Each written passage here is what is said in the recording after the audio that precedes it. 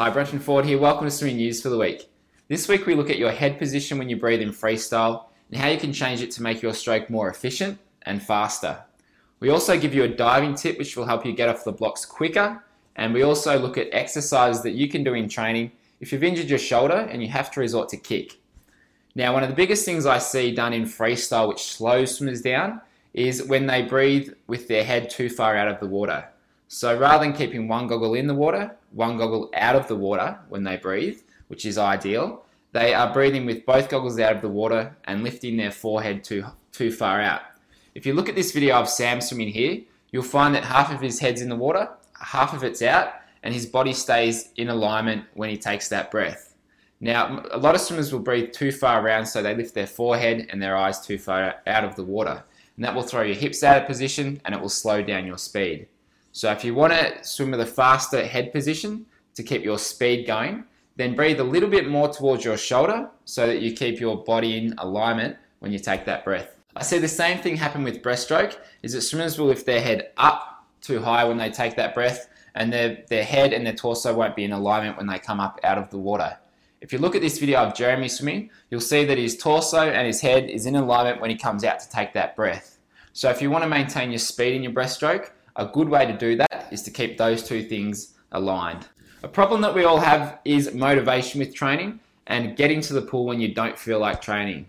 A good solution for this I've found is to say to yourself that all you've got to do once you get to the pool is 500 meters. You don't need to finish off a whole session, you've just got to do 500 meters. And what you might find when you get there is that your mind wants to complete the task. So you might get there and you'll do 500 meters, but you'll feel like that's not enough, and you want to complete the whole session that you intended to do.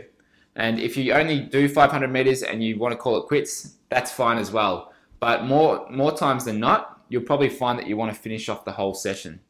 A good way to back up your training for the next session to make sure that you're feeling good and you perform well for your next session is to have a good swim down, or cool down as we like to call it. And I find that 400 meters or more is ideal. And if you can add some short, sharp sprints into that cool down, then that's a good way to flush out the lactic acid from the system that you've built up throughout the session.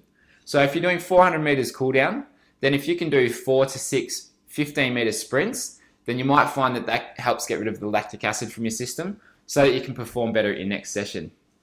If you look at elite swimmers when they start from the blocks, you'll find that their center of gravity is just over the front of the block, so that when the starter says go, all they've got to do is shift their weight forward and then they can go from the blocks. They're not leaning back and they haven't got their weight behind them, because then they've got to shift their weight forward, which can take an extra 0.2, 0.3, half a second, which is too long off the start.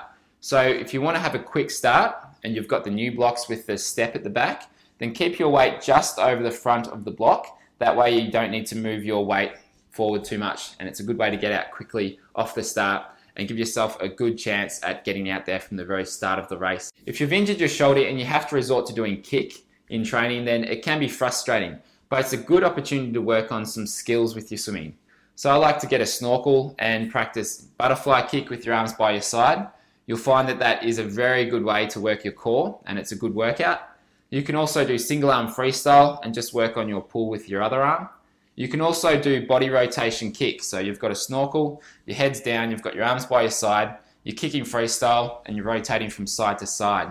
And that way you're practicing your rotation from using your hips and your core to rotate. So if you have to resort to kick and you can't do pull in your swimming if you're injured, then just resort to the skills and the basics and practice those things while you can. Another good thing to do is to grab the stretch cords that you use out of the pool, the ones with the hand paddles, and to practice your pull with those. So it's a good way to maintain your strength outside the pool if you can't do it inside the pool because you're injured. That's it for Swimming News this week. Looking forward to seeing you next week.